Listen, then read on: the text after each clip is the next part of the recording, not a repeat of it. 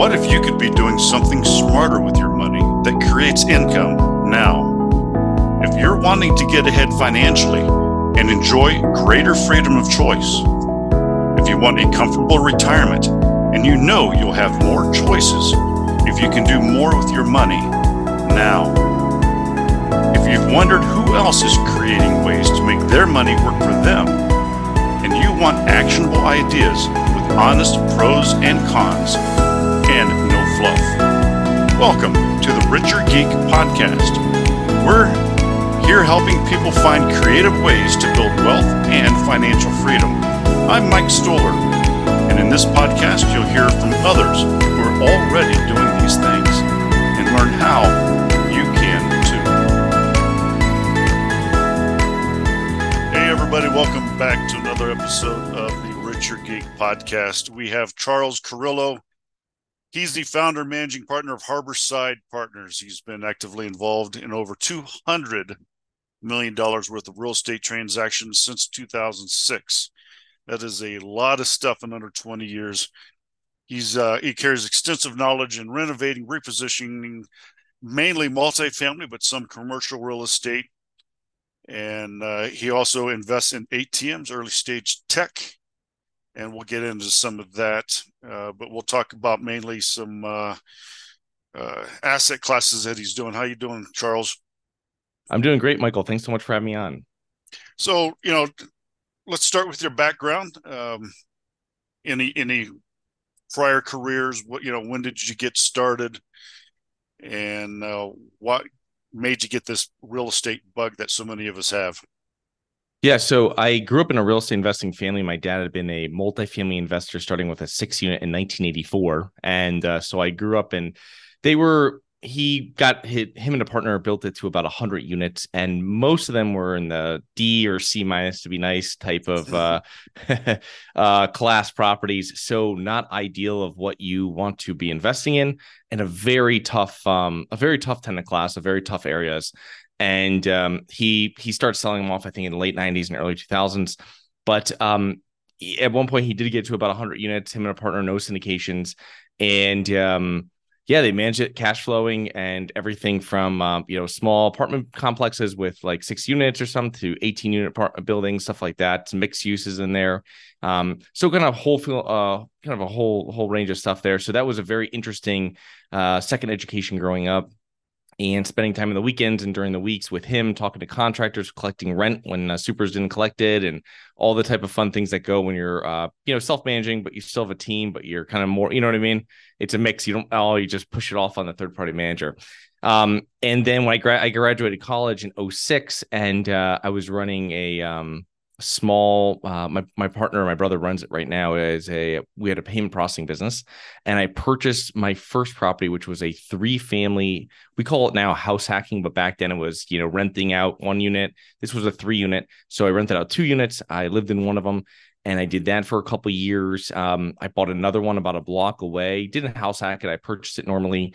And that one was a full rental. And then that was at the end of 2008. And then at the end of 2009, I purchased my first commercial property, which was a mixed use property, which had an office on the first floor. And then it had 4 apartments above it. And that was in the depth of the Great Recession, no financing available, had to do everything by cash, no refinancing. It was a very interesting time out there. Great deals, but everything goes with it. Everybody talks about the deals. They don't talk about how hard it was to finance the deals.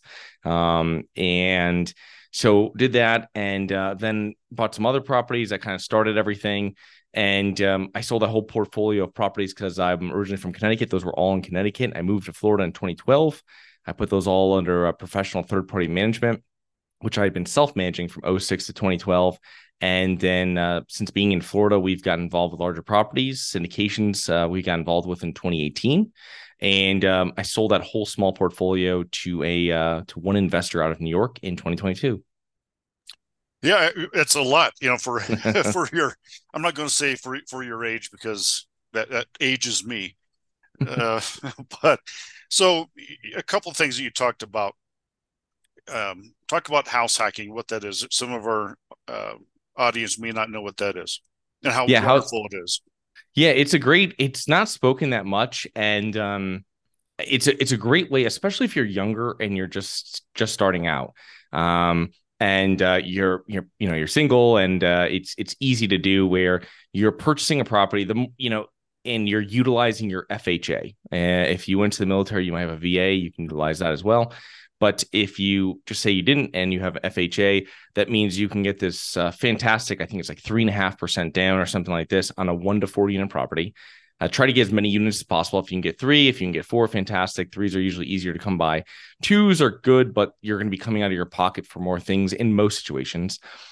So these properties, since they have to abide by the guidelines for FHA, they can't be, these aren't like major rehabs, right? They have to be like, livable, appliances in there. You're not going to get like, probably fantastic deals on these properties, but that's fine. It's your first property. Find something that really needs minimal work, so you don't get over your head. And if it's not rented out, rent them out. You stay in one of the units. If you could choose, probably go to the 3rd floor, whatever it is, the smallest unit. And then that way, the majority of your mortgage payment can get covered. I think when I was living in one of my properties, I think I rented out 2 of the floors, and I rented out the 2nd bedroom in my place. And I think my cost was like $40 a month, right? To do it. And then I would throw in like a few $100s more into the property account, keep that reserve kind of going in case anything went wrong. But yeah, you can live for a fraction of what it costs. And usually what you're paying into it's actually equity. So it's kind of, in some sense, you're moving your money from a checking account to a savings account. So it's, but also you get started with working with renters on a small scale. And it's not like, oh, I'm buying a property half hour away and I finish my W-2, then I got to go over there. People are living close to you, but there's pros to it, because if you're working at home, you go downstairs, you open up a door for a handyman, you know what I mean? Like this, if there's an issue, you're not driving across town, you go see it. Yes, that's a problem. Let me call someone. And it's easier to kind of dip your toe in to the realm of multifamily investing when you're quote unquote on site. Yeah, and it's such a great deal. And you hit the nail on the head, even though it doesn't have to be younger people. But especially when you're getting started, it's like, man, I want to invest in real estate, but I can't afford it. Well, that's an excuse, right? It's like there are so many things, and that's why we love having these podcasts, is you realize that there's a lot of things like the house hacking, or even just having roommates if it's a single family house. It's getting something, it's buying an asset and then turning it into a cash on cash or some type of a cash flowing asset instead of just you paying out. You talked about, self-managing versus having someone do it. And I want to get back to, I'm envious that you grew up in the real estate industry, with your dad. No one taught me. I grew up in, it's called the PG, the pre-Google days, where I couldn't ask anyone for help. What did you learn about helping your family? What was some of the things you really took out to help you in your later life when you owned your own assets? I think my dad really instilled on me to buy better properties in better areas. And that was a huge thing. And my dad started doing it at the end of it. And the properties he owns now are definitely in better areas. But it's something with new investors, and they get these brokers get them all enticed in these huge returns that they see, cash on cash, and they don't look at the management. I remember sending my dad a property, and he goes, this is going to require daily management. This is going to require this. They're going to require that. And, it's true. I mean, they're just very intensive, and you can't just, when you have a property that's not in a great area, you can't just call a management company and be like, hey, take over this property here and there. They're going to be like, no, we're not touching that. Or they do it, and they're going to say, some people will take it, and you'll definitely find people to manage it. But then it's going to be like, hey, these people didn't pay rent on the 1st. They said they need to the 5th, so we already started evictions. You'll never make, you can't make money, because when you're dealing with, C and especially D class, every month for the most part, you're getting people paying on time, but you have a large percentage of people that it's a negotiation.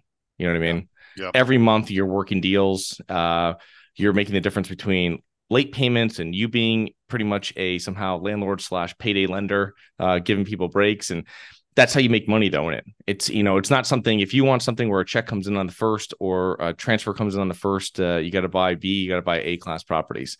So if people want to do it, if you if you really want to, get into that brain damage of doing that, then by all means. But you'll probably be selling it very shortly after, or probably at a loss. Like I think most new investors when getting involved with that. So buying better properties is a big thing. My dad was very good at dealing with people. And it was when we collected rent to some of the apartments that didn't pay, it was really it was door to door, and it wasn't like you're getting, he would go in, he had the old carbon copy book, and he would sit at the kitchen table with a plastic cover on it. I'd stand behind him, and he wrote out checks. He talked to the people, wrote out receipts as he counted cash, or they signed over a check to him or whatever it was, like a paycheck or whatever. And that's how I did it, door to door, and take 5 minutes each place. It was different from, I never did that when I collected and people pay cash, would just be at the door. You give them a receipt while you're standing there and you're gone. You know what I mean? He was a much more personable landlord, and everyone knew him. And I think he treated people very fairly. And that was one thing I really learned about it. And that's exactly how you make money in those properties is, that's how it is. You know what I mean? And it's a very tough business. Yeah, it is, especially, in everyone, you have basically the 4 classes of multifamily, A to D. A's are usually your institutional buyers, because a lot of us can't afford it. Your B's are a little bit more. Most of the investors that you'll talk to are in the C, B minus to C's. We call those like the blue collar apartment complexes, right? They usually pay on time. They're your plumbers, your teachers, your tradesmen, and they don't want to move. They can't afford to move. But then the D is the don't touch it. Yeah. I had a D, and it was like, oh my God. It's like, no wonder I got it for self-financing, seller financing, because the guy was like, going, take it away from me. But it was, you build character, and hopefully you don't hate people by the time you sell it. Yeah, you lose all hope in humanity. My dad took over a lot of his properties in the 80s that way, and they would sign it over to him and stuff like that. And my dad didn't know better what was going on, but it's a very interesting, stay away from it kind of asset class. And there are people that make money in it, but it's they run it like a slumlord in some senses of what you consider one would be, you know what I mean? Because there's not enough money to, hey, I can't renovate this bathroom to the standards that, you know what I mean? I have $5,000 to renovate. So I have to piecemeal this with a few $100s every time someone moves out. That's just what it is. Yeah. And in that type of class, they're just expecting things to work. They don't want granite. They don't need fancy stuff. They don't need tile. They're just looking to stay off the streets and place to make their meth. And it's like, I'm kidding on that part, but it's I've had it. Units catching on fire because they're doing stuff that they shouldn't be. They're doing it. It's unbelievable. So do you self-manage now? I'm sure you don't. And why not? What are the pros and cons of self-managing or having someone else manage it? Yeah. So what I didn't learn earlier on, there's differences, and my dad had learned this and I didn't learn this, was that you can self-manage and not do everything else. You do everything yourself. Mm-hmm. And I never really knew that, being a younger guy in his 20s, and I was doing everything. Not really like a lot of the repairs. I had a handyman that did it. But when I get in-depth repairs, but your normal stuff, landscaping, faucets, changes, stuff like this, and prepping for a new apprentice. And it was terrible. So you can self-manage and still have people you're bringing in there to do stuff. And I did that at the end of my self-managing. People doing my lawn, people doing snow, people taking care of this. I had a list of stuff for handymen. They'd come in on like a Friday or whatever. They'd knock out this list. Every other Friday I'd have something for them. And you pay them cash or whatever, and they're gone. You know what I mean? Yeah. And that's how I realized it. And now what I do is we're usually using with the operating partners we work with. 2 of them have used third-party management, which is mainly what we use, and one of them has in-house. And whatever works for you, it's I see a lot of people that push toward having their own management company, and I understand the pros and cons for it. There's a little bit more control, but with some of the operators that we partner with and we work with, if they have a management company that has 7 or 8 of their units, 1,500 units, right, of theirs that are managing. It's pretty, you have a very strong relationship there. So the third-party management takes pretty much everything off your desk, right? Off your plate, in the sense of like you might be taking a call here when there's a larger issue, mm-hmm. And you're taking on that asset management. So you're probably not going to have that property manager put in a $1,200 water heater, right, without calling you or whatever it is. Yeah. They're going to call you and be like, "Hey, this thing's leaking. We should get this done. Whatever." Good property manager that you have a relationship with will just fix that and tell you. But you're going to have these things where, hey, the roof, you got to take care of this. When you are being your own property manager, you're pretty much usually in the middle of it and passing calls and messages back and forth. Hey, there's something wrong here. Now, as soon as I hang up, I call this person, then I have to call, tenant back, then I call this, then I call that. They're outside, let them, the whole 9 yards of how it works. When you get good handymen, you work with them. That's when you're giving them keys. That's when, hey, call this person directly, and then they let you know what I mean? And that's how you really want to get it. It's just difficult to do that when you're working with like 3 or 15 units or whatever it is. Yeah. When you start getting to like 40, 50, 60 units, 30 at least. I mean, that's when you can bring on someone full time.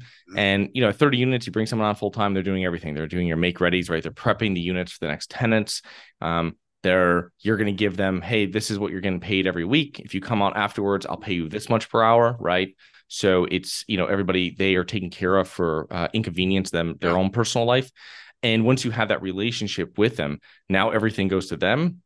And that takes off the majority of the headaches, because today, rent collection, all these things can be all done for the most part online. If you're working, C class, B class, A class tenants, they can pay. They have, they have email addresses, they have computers, they have internet, they can pay these things. It's not, they don't need to come to your office in cash and stuff like that, like back in the day, or money orders. So you can set up a lot of that as systems that work with it. But the main thing when dealing with the multifamily is getting the handyman. And this is if you have a property manager or not, because if the property manager, they have the property manager, they're going to ask you, do you have a preferred list of, vendors? And you're like, yes, please call this person first if the heat goes out or anything like that. Cause this person's 1/3 what they're going to call. Right. And so when you do that, that's what really saves is those relationships with the contractors and mainly with the handyman, having handyman that can do most things. So when you're only calling someone when there's like a major issue, hey, we got to run like this new electrical line because their circuits are popping or something like this. Okay, you have to call the electrician, bring them out, their license. But hey, they're just changing over some switches or some lights, fixtures, whatever it is. Okay, that's all handyman. That's a whole different pricing, 75% less expensive. It is. And I utilize some people that actually lived in my complexes. Like, you have a handyman experience, I'll give you X amount per month off your rent to do this and do that. So, but it's really hard to scale, isn't it? If you're always working in your business instead of on it. Yeah. What are some of the ways that, all of a sudden you're able to make that leap and say, okay, now I can actually scale? At what point did you think that you're able to sit there and say, was it when you went to a third party property management group, or was it when you found investors? What was that one point that you were able to scale? Yeah, I'd say those are two great points. I would say when the year into getting management, the first full year through, well, that's when I was like, okay, now this is like how the wealth is made, right? Because everybody knows the money's not made in property management, right? But somehow we always want to make as much money, and that's how we think we're going to do it. And it's like buying poor properties up front.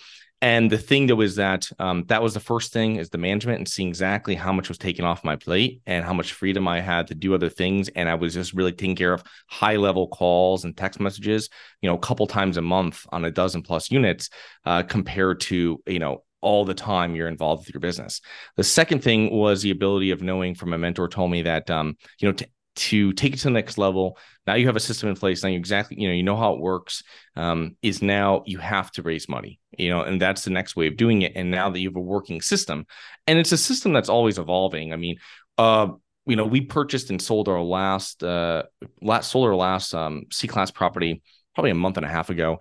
And it's really just that over the last 2-3 years, we've really focused our whole portfolio into, B- and above properties.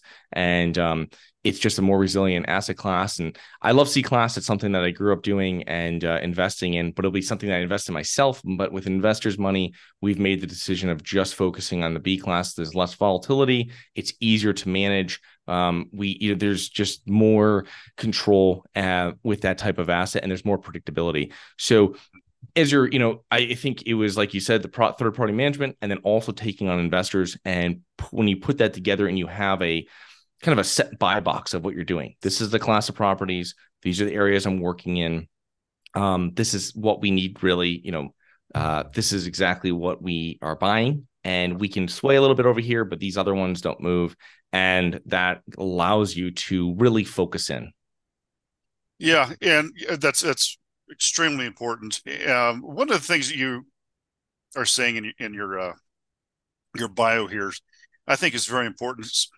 People watch HGTV and say, "Oh, boom, I'm now expert because I've seen 5 episodes, and I'm going to get together and raise money." And it's so crazy how I have people. It's, how many properties you have? Well, I don't have any yet, but can you teach me how to syndicate? And I'm like, what are you doing?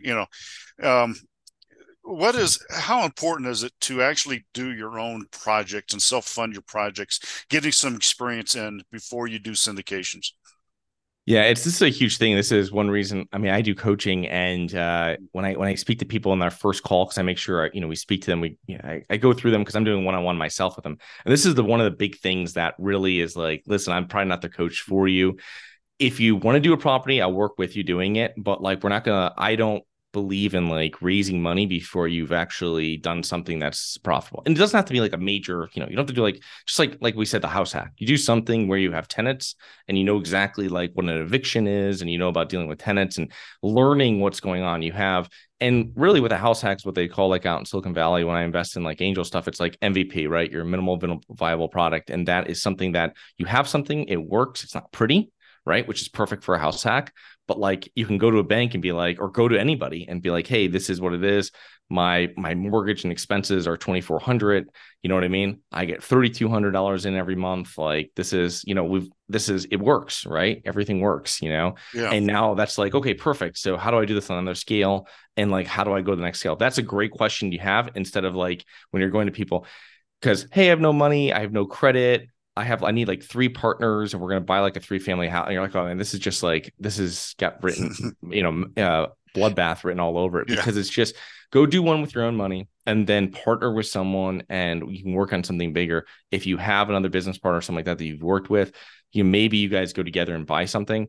If you have the reserves, and then you have to figure out the whole thing about your time and everything like that, which is a whole separate thing. But it's really, I always tell people, do your own deal, whatever it is, get tenants in there, figure out exactly how it works, and then get that thing done. Once you realize what it is, then you're going to guaranteed your plan's going to change a little bit from what you're planning on buying.